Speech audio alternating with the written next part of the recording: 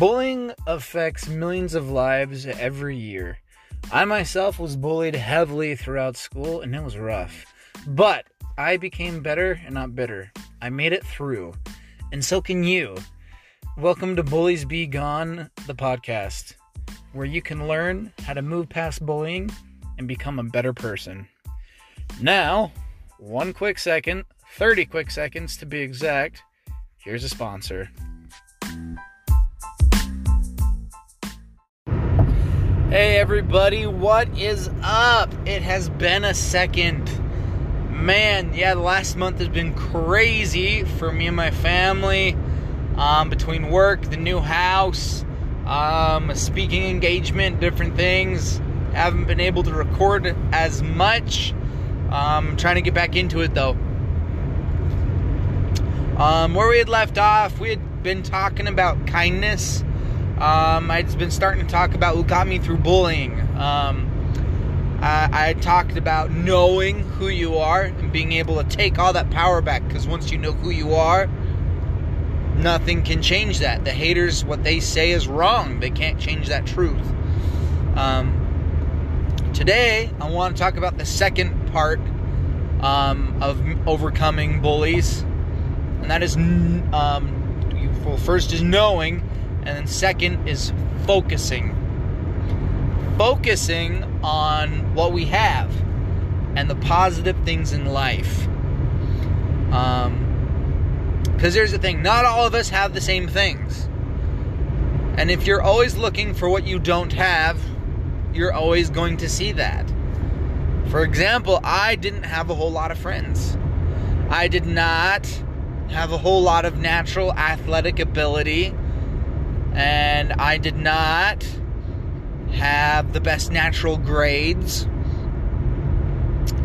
But something I did have was the ability to make people laugh. I did have the ability to participate in a lot of different activities. I did have a talent playing the trumpet. And most importantly, I did and still do have an incredibly supportive family and loving parents. And when we're in tough situations, when life's getting really, really hard, it does us no good to focus on the things that we don't have, to focus on those things that we have no control over. Instead, we need to focus on the things that we do have. And a big part of that relates to that is focusing on the things that we have control over as well. Especially when it comes to bullying. Because we cannot control what other people say. We cannot control what other people do. We can't control what they do to us, what they say to us. We cannot control others. And so why should we worry about what they do? We can't control that. We have no power over that. Why would we beat ourselves up over something that they are doing over their own free will? That's on them if they want to be idiots. Now, what you can control is you. You can control what you say to other people. You can control what you do to other people. You can control your own actions, your own thoughts, and your own deeds. You can control whether or not you treat someone with kindness, whether you serve someone, whether you lift someone up instead of striking someone down. And so instead of focusing on the things you cannot control and the things that you do not have, focus on the things which you can control and the things that you do have. And it's not just so you can feel better about your situation even though you're in a crappy situation. Because when we're in crappy situations, we need to validate that. I mean, it's okay to be in a crappy situation.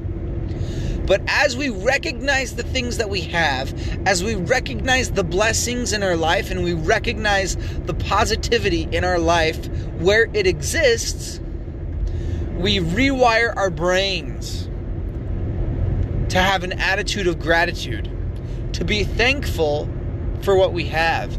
Fun fact, gratitude and anxiety cannot coexist. And so if you wire your brain for gratitude, you will be able to be optimistic when curveballs come in your life, when you get knocked on your can, when different things happen in your life that aren't according to plan. You'll be able to meet it with optimism and gratitude because you've already been focusing on the things in your life that you can control and the things in your life that you do have. Now, something happened to me just yesterday that it was hard. I'll be honest. It sucked. What happened was our car battery died. And so we get a neighbor to jumpstart us. He's very kind, and I was very grateful about that. And I go to fill up the car after he jumpstarts us, and I fill up the car with gas, and then I come home, and my wallet is gone. And I'm like, oh my gosh, I cannot find my wallet. Oddly enough, my debit card was in the cup holder of the car. So I still had the one thing I was most scared about losing, because the transactions on a debit card are harder to reverse than a credit card. But my wallet with my driver's license, my social security card, all of those things gone. And those are replaceable, granted, but I was just like, oh my gosh, my wallet's gone. But even though my wallet was gone, we needed to buy a new car battery, and then that night our washer decided to croak, and so we needed a new washer for our laundry. I was like, man, this sucks, but at least I have my debit card. At least our car still works. At least those things are still okay. And for some people, that would be kind of annoying. Like, oh my gosh, dude, just be upset.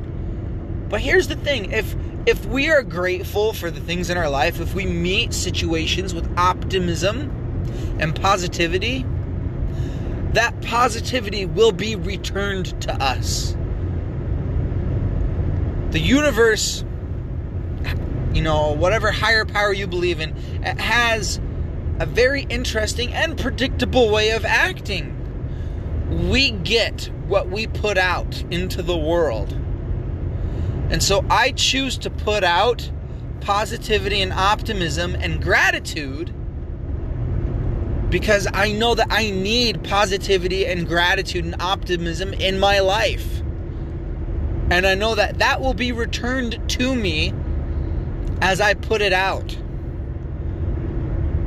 Similarly, I will need, if I put out negativity, then I will get negativity. And so guys, just in summary, I guess, even though life may suck sometimes, try and look for those silver linings. Focus on the things that you can control. Focus on serving others. Focus on the things that you do have. Focus on your blessings. And as you look for the good in your life, you'll find that there is a lot more good than you think. You guys have a blessed night, and I'll talk to you next week. See ya.